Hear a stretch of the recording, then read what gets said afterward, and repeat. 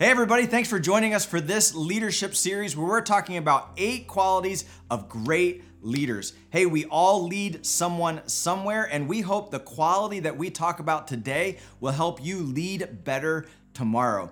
Before you sign off, don't forget to check in at branchlife.church. We'd love to hear from you, and stay to the end of this talk. I've got some more information before you go. I hope you enjoyed today's leadership quality.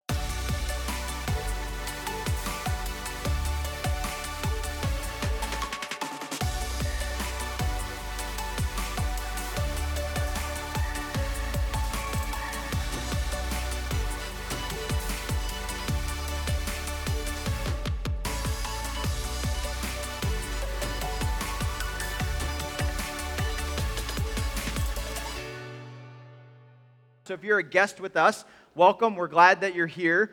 Our Nehemiah study is going to happen for the next few months, so we have a gift for you that we'd love for you to have, one of these Nehemiah journals. If you didn't get one, grab one on your way out down at the Connection Center, and as always, we're asking everybody to check in at some point, and doing that through the QR code is extremely helpful to us. I got one more piece of equipment to grab, and then we can get started. If you have your journals, go to page 10. If you have your Bibles, we're in Nehemiah chapter 2. And in Nehemiah chapter 2, the story that we've been following progresses. So go right there to Nehemiah chapter 2. Let's read this together, starting in verse 9. Nehemiah chapter 2, verse 9. We're at the process in the story where Nehemiah is taking the trip from Persia back to Jerusalem because he wants to rebuild the walls. And in verse 9 it says, "Then I came to the governors of the province beyond the river, and I gave them the king's letter." Verse 10, "But when I went to these different places and these different servants heard about this displeased them greatly, because somehow they had come to they didn't want to seek the welfare of the people of Israel." Excuse me, I skipped over 9. Let me start over. Verse 9, "Then I came to the governors of the province beyond the river. I gave them the king's letters. Now the king had sent with me officers and an army of the army and horsemen." I want to just remind you how we ended last week in the story. And if you go up to verse 8, remember last week's big thing that leaders do is they make the big ask. And Nehemiah made the big ask, and he got everything that he asked for from the king. Permission to go, supplies for the wall, and he got a place to live. All like huge, right? Massive. Well, in verse 9, we see that not only did the king give him all those things, the king also gave him officers from the army and horsemen, right? Like the cavalry has arrived. He gave him the cavalry to go with him. He gave him army people. He gave him above and beyond. And I was thinking through this week, and I'm like, listen, why? Why did all that happen? Look at the end of verse 8. "And the king granted me what I asked for the good hand of God was upon me." Nehemiah received what he asked because the good hand of God was upon him. Remember last week we said he asked big, but he also asked well. And those are important to be combined. He asked by the will of God, for the glory of God, for the power of God, for the name of God. And because he asked well and he asked big, God's favor was upon him, and he granted him what he asked. But in verse 9, we learn that he granted him more than he asked for. How many of you have received surprise supply from God? Have you ever thought about it? I didn't ask for this. I didn't even know I needed it. But somehow God knew. God went before me. God went in front of me and it was above me. And God came behind me and he gave me more than I asked for. He gave me more than I thought I even needed, more than I could even imagine. And when we are in the center of God's will, when God is pleased with us, you should never be surprised by surprise supply. God loves to give generously to his kids. Why would we put anyone else in the center? Why would we put anything else, worship anything else besides God? And so as we keep God in the center, no matter where we're leading, center of our business, center of our home, center of our team, center of our classroom, wherever we're leading, the center of my life, whenever we keep God in the center, he promises to provide everything we need to do exactly what he wants us to do. And then occasionally, he goes above and beyond. It's kind of awesome. Now Nehemiah is getting to this point in the story where there's a significant change of location. So verse 11, so when I went to Jerusalem and I was there 3 days. Now that's a big deal. So now Nehemiah, our story has moved from the castle in Persia all the way now back to Jerusalem. And Nehemiah has made that transition. I don't know when the last time he was there. He's been exiled for a long time. But this is a big deal. He's made the big dangerous trip. And he's arrived at Jerusalem, and he comes into Jerusalem, and he starts blaring his trumpets, and he's announcing to the world, I have arrived, and we're going to rebuild the walls. Let's go, right? Isn't that what leaders do? They make a big public spectacle of themselves, and they announce they're there, and everyone should be excited to see them. And that's what great leaders do, right? They make a big splashy entrance. No, that is not what great leaders do, right? Nehemiah did not do that. As a matter of fact, then I arose at the night, in verse 12, and a few men with me, and I told no one what my God had put into my heart for Jerusalem. You see, Nehemiah knew it was not yet time to lead the charge. He knew it wasn't yet time to blow the horn and to start running forward. There was another essential step, another essential quality that he needed to practice. So there, he started to ride around the wall. Verse 13, I went out by night.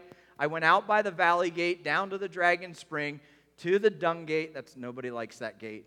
I was inspecting the walls of Jerusalem. They were broken down, and the gates had been destroyed by fire.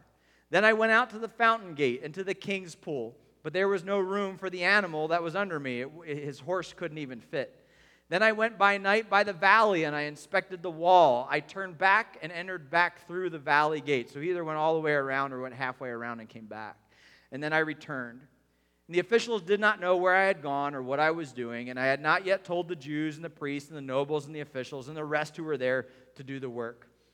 Then I said to them, you see the trouble we're in, how Jerusalem lies in ruins with its gates burned. Come, let us build the wall of Jerusalem, so that we may no longer suffer mockery.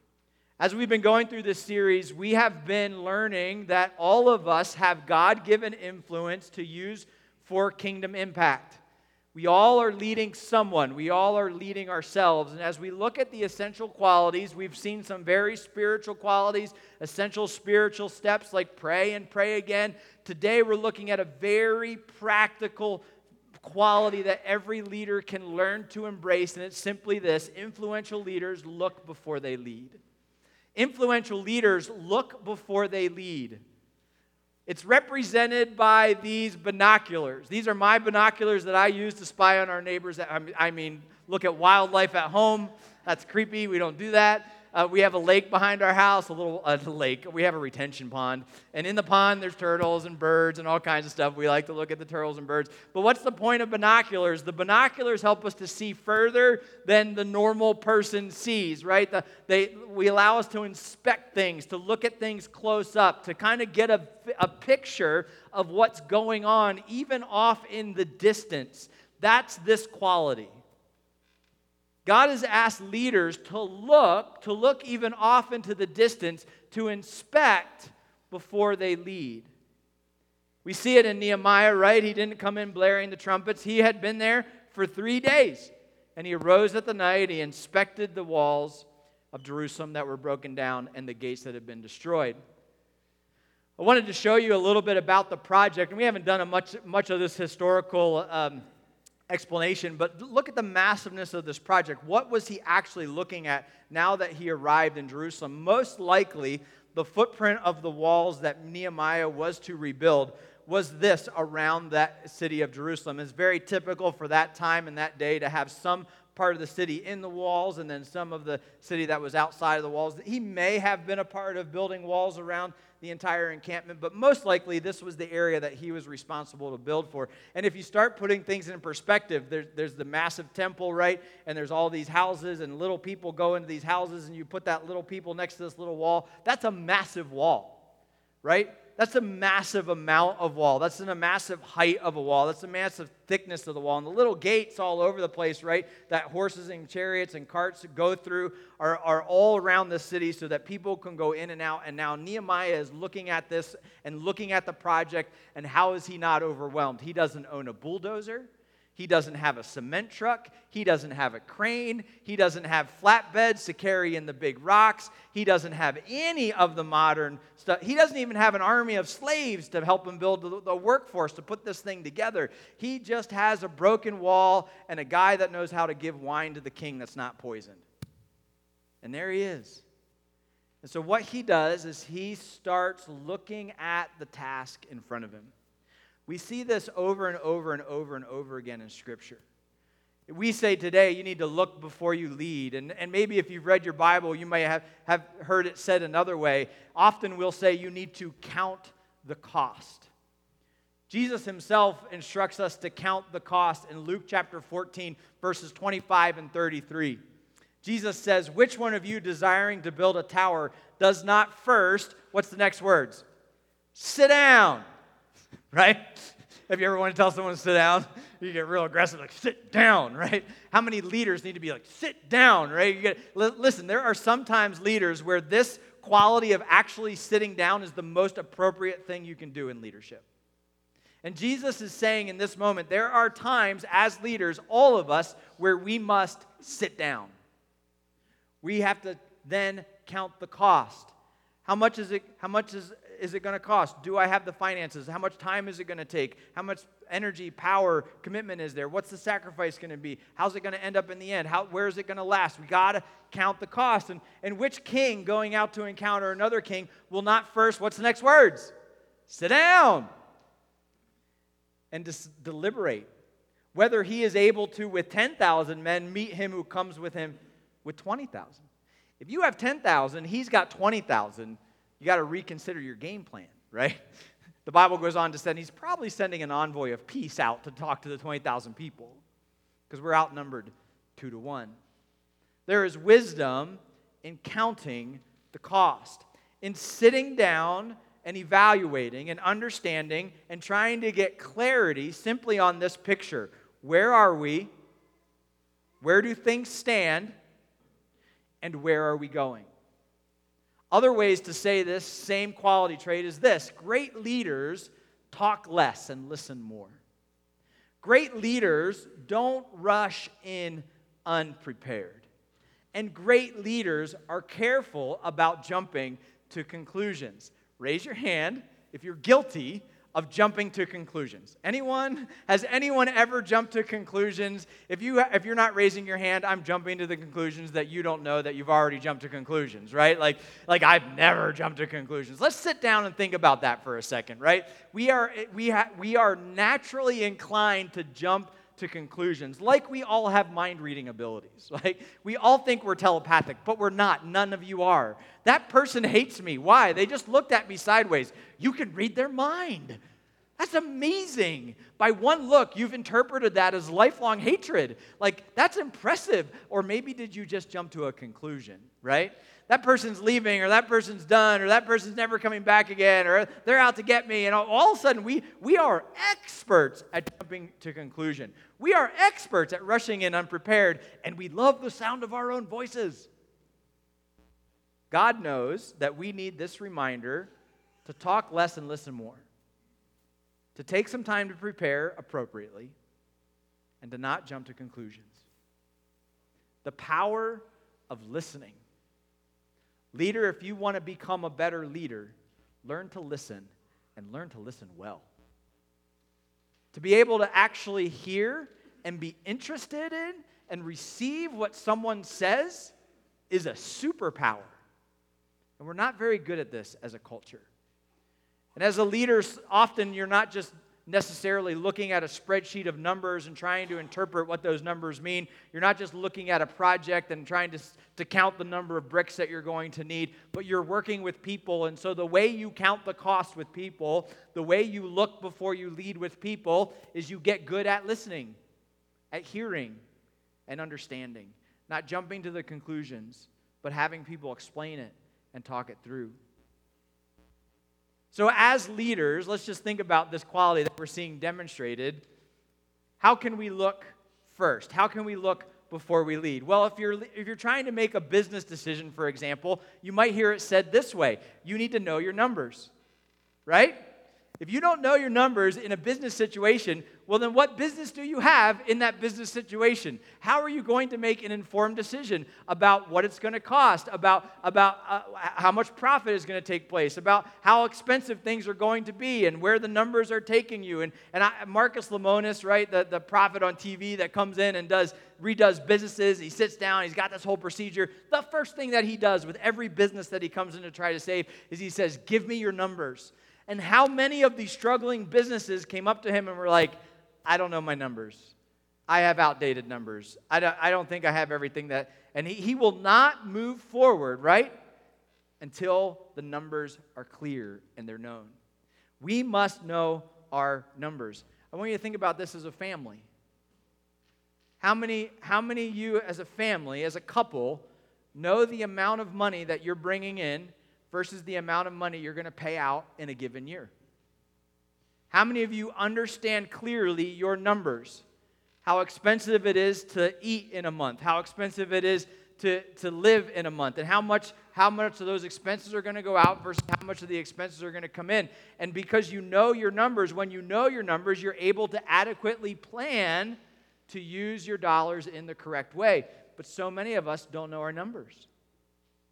We're just kind of winging it from week to week, and the money and the dollars are going different directions with no strategy, with no plan, with no implementation. One of my favorite things to do in the world is to sit down with young couples in the pre-marriage counseling where we start talking about budgets and numbers. And I am not a budgets and numbers freak. Like, I'm not naturally good at that kind of stuff. However, I do know this, and so it's made me passionate about it, and I tell this to every young couple that I do pre-counseling. There are 3 things that are true about you right now if you're getting married. Number 1, you are young. Number 2, you are an American. And number 3, you have access to the most wealth ever.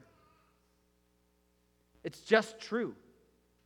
And if the average American walking around in the 2020s with the average salary, a normal salary, even a below average salary, is just responsible with the numbers that are coming in, you have the ability, the unprecedented ability in all of time to multiply wealth. You are one of the richest and wealthiest people in all the world that has ever lived, simply because you're a young American. That's it. Now, if you look at your numbers and you're responsible with them, I don't care if you're a plumber or a lawyer, you have the ability to multiply wealth. Sometimes when I go to South American countries or Caribbean countries on missions trips, I've been to Africa, I've been to other places, I walk around and I feel like people are looking at me like I'm a giant dollar bill. And they just start treating you differently because you're an American. And I get a little put off like this. I'm like, who do you think you are? You don't know how much money I have in my bank account. I'm not that rich. I'm not. Compared to them, you're a billionaire. You are a walking dollar bill. People don't have access to these kinds of finances. Now, why is this a big deal? Because the Bible says, to whom much is given, much is required. And the amount of money that goes through an average family, American family's hands in the course of a month, a year, and a decade is staggering. What if I stopped? What if I looked at it? What if I counted the cost? What if I understood and knew the numbers and was able to make the appropriate adjustments to take advantage of this unprecedented opportunity? And in that way, become one of the greatest blessings to the kingdom of God ever. To be able to be generous, to help people in need, to be able to contribute to the vision and the cause and the building of the church, or to right wrongs in this world, to be able to be in that kind of position. Because why? Somehow, some way, God is calling us to that simply because we're young and we're American in the 2020s. Know your numbers. Know your numbers. Maybe you're getting ready to prepare for a marriage. And man, preparing for marriage is fun, and it's crazy, and it's exciting, and it's stressful, and it's awful, and it's exhausting, right? And how many people get so tempted, like, let's just go to Vegas, and we'll go to that Elvis chapel, and we'll just do this thing, and then we'll all of a sudden be married, right? There's a lot of reasons why that's not the wise thing to do. And when you are considering marriage, it is good and appropriate to pause and to take time to prepare together. So last week I told you about my engagement to Jenny, right? We got engaged, and guess what? We did not get married the next week. We stretched out our engagement for another almost a year or so. And we got married after a several-month engagement. In that engagement, we did pre-marriage counseling, and we figured out our budget. We figured out where we were going to live, and talked about our future and our careers and all that kind of stuff, and green-lit it all the way, and then we're able to celebrate an incredible marriage. As part of a wedding last night, my nephew, Jeremy Latchaw, got married to Brooke, and Brooke is fantastic. She's an incredible asset to our family, and we're so excited for them. They did the same thing. They went through the same process. And there are a lot of people that are considering marriage, and what's happening in our culture today is because of this principle, people are considering, before they get married, they consider living together.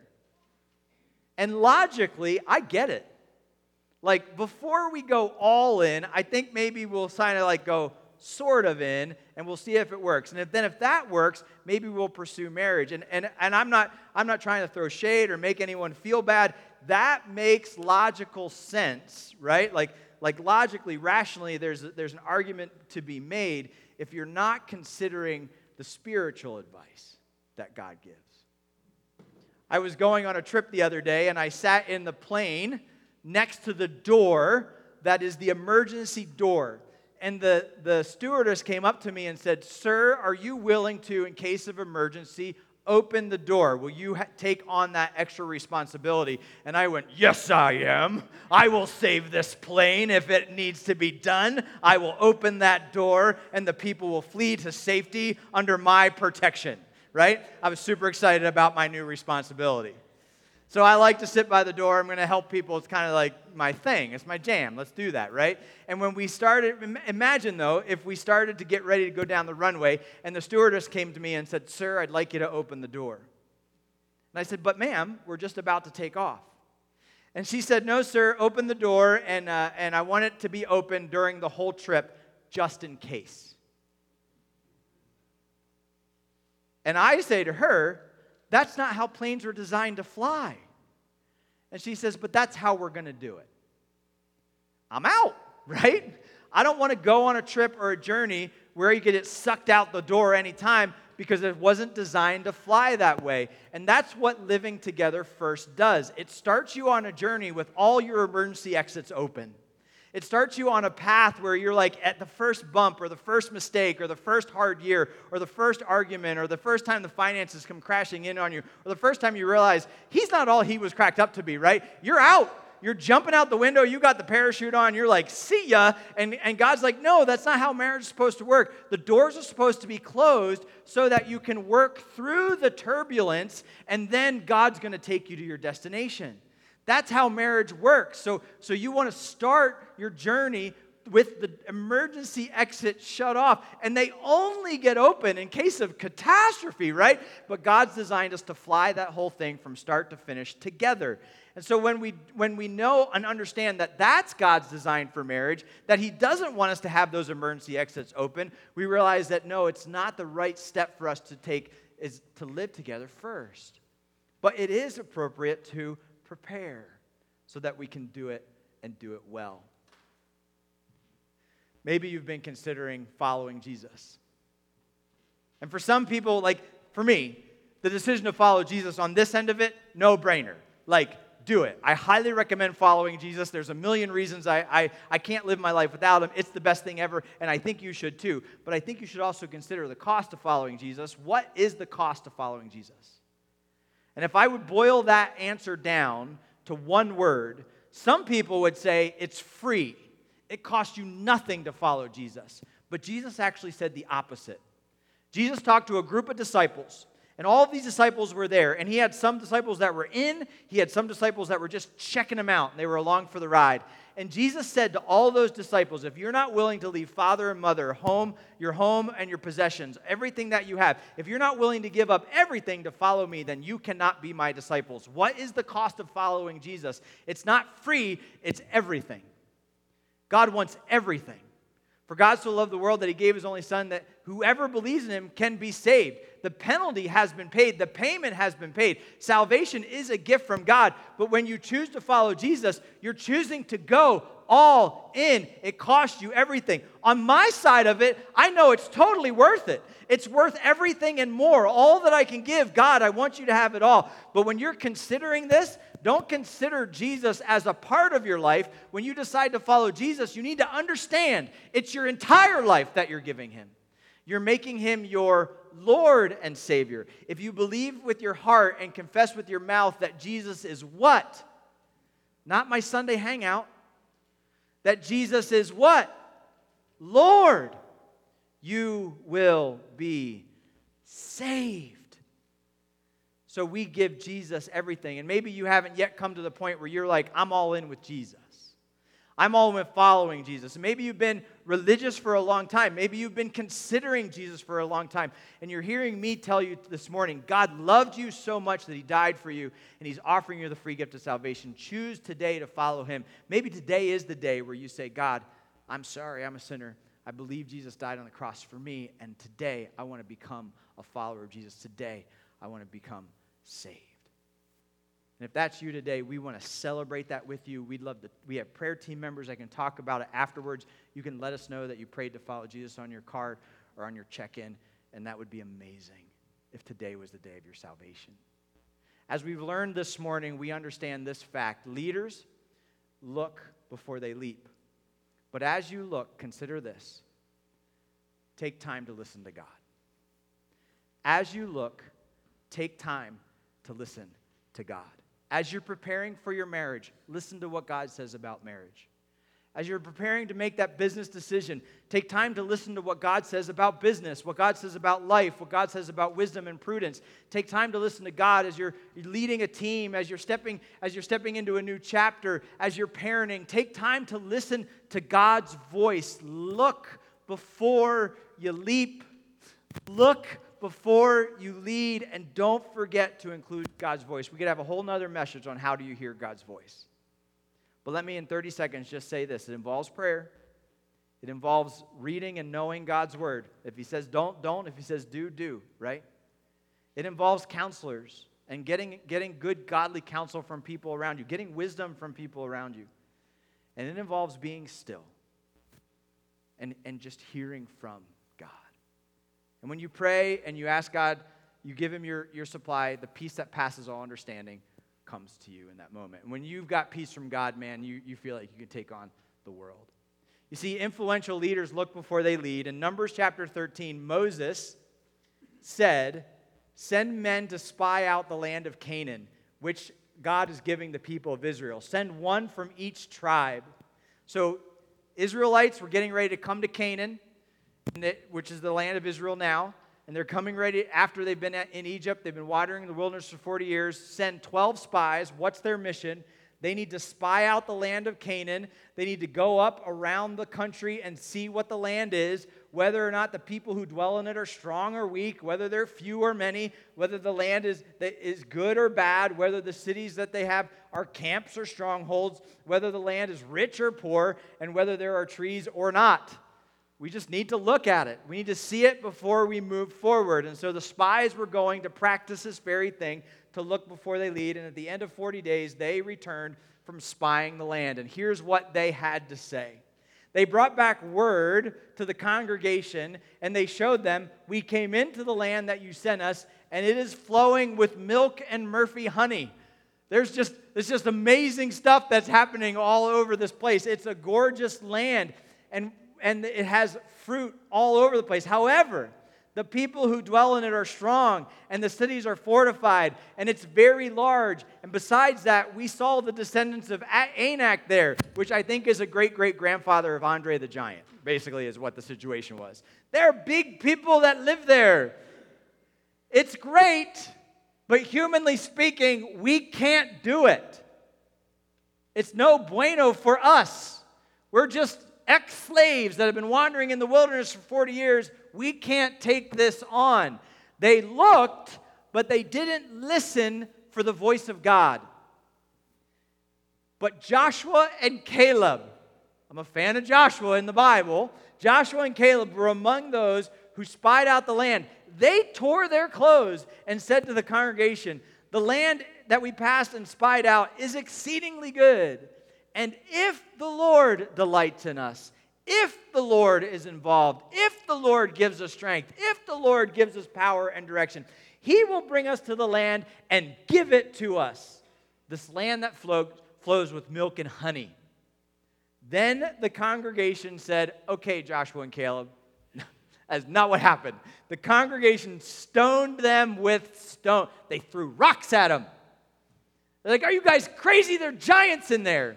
And the people were convinced they're not going to follow those leaders, even though they listened to God. But the glory of the Lord appeared. The glory of the Lord appeared in the tent of meeting and to all the people of Israel. And then they followed. They saw God in it. And you couldn't stop them. You see, great leaders look before they lead. We always include the voice of God in that moment. And great leaders have clarity on how things are. And they have vision for how things could be. Great leaders understand how things are. And maybe in your family it's a mess right now. Maybe it's just not going exactly right. Maybe in your business there's just turmoil. Maybe that team you're trying to lead, there's conflict going all over the place. Maybe your worship service at 9:30 is busting at the seams and you got to figure out how to fit people, right? So you don't awkwardly have to be on the front row. Sorry about that today. But you also have a vision about where things could be. And with God, all things are possible. And I encourage people to think about leading in three ways. Number one, have a plan for your next year. Have a plan. Know where you're going. Know what your budget is. Hold that plan loosely, but hold it. Be preparing for the next 2 to 5 years. Be thinking about where you're going and what you need to get there, and then that informs your plan. And then you're serving, you're holding up that preparation, but be dreaming about the next 10 to 20 to 30 years. If God could do anything, this is what I'd love for Him to do. This is how I want Him to use me, my business, my family, for the kingdom of God. And I've got a dream. I'm not holding on to that dream. My hands are wide open to whatever God has. But because of that dream, I'm preparing for what God might do in the next season, and I'm planning for my next steps. Leaders, look before you lead. Nehemiah, seeing the project that was before him, said, come, let us build the walls of Jerusalem that we may no longer suffer. And the God of heaven will make us prosper, and we, His servants, will arise and build. Let's pray. God and Heavenly Father, through your great and mighty hand, would you call us, your servants, to arise and build? Lord, would you do great things for the kingdom of God through Branch Life Church? Help us to arise and build. God, would you use our businesses for your great glory? God, that we could be a blessing to the community and the world around us. Help us to arise and build.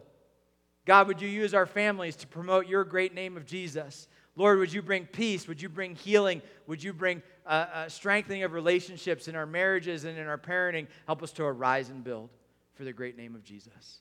Lord, we see how things are, but we're dreaming about how they could be. Help us, God, to arise and build. In your precious name we pray. Amen.